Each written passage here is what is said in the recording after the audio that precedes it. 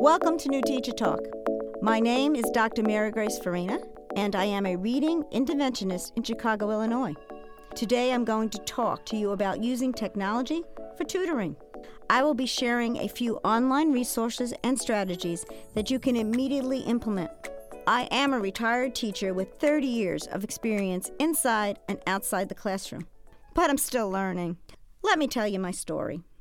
About a year and a half ago, a new world opened up for me as I began to work with different virtual conference platforms to reach K-12 students who experience challenges in reading and writing from all over the country. First, I had to discover a way to engage my students in this new domain.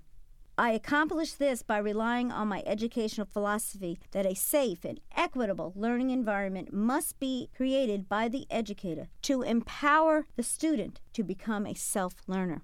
This belief makes the first tutoring session the most important to set a tone and success of the learning experience. As in the brick-and-mortar classroom, the first class sets the positive atmosphere. Within this first session, the personal connection with my student can be accomplished by becoming familiar with their interests, such as movies, TV shows, superheroes, video games, sports, music, and art. Through this first conversation, I also discover their reading and writing strengths and challenges. This supplies the information to address their individual needs and personalize their tutoring sessions. The most important concept being to nurture the student-educator relationship. To maintain this student-centered link, you must engage in dialogue throughout the session to support student engagement. In addition to these interactions, I always set time aside for the student to have a show and tell time. This is where they share a special possession or experience. I also start each session with the question, "Tell me one good thing that happened to you today." Over the past year and a half, I have had some great conversations with my students.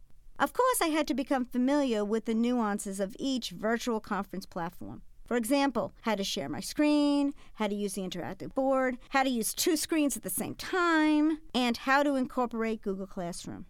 In particular, how to include all of the human senses throughout each session.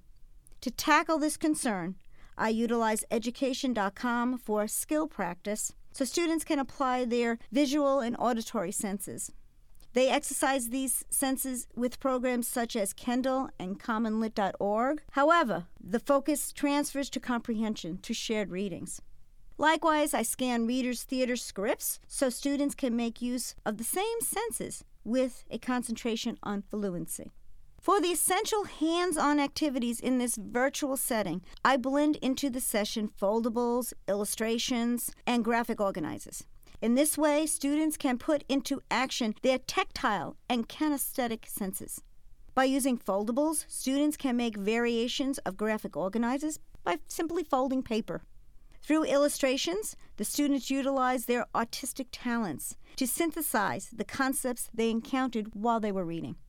These crafts allow the students to use markers, colored pencils, and scissors. More importantly, they employ their imagination. The student also plays games to support their learning objective. To illustrate, they enjoy the traditional bingo, concentration, coding letter wheels, and other games to practice phonics, word families, suffixes, prefixes, and root words. Before each session, I often send the hard copy of these games to the student through a parent email. I will leave you today with one of the most powerful tools that has made my transition to the virtual world successful. Soon after I complete a virtual tutoring session, I write reflection notes where I record my thoughts for the session. At the end of my notes, I immediately plan for my next session. I rely heavily on these notes to keep me organized. My virtual tutoring has allowed me to truly reach students beyond my expectation. Thank you for listening.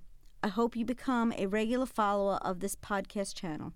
And remember, as a new teacher, we are here to help you.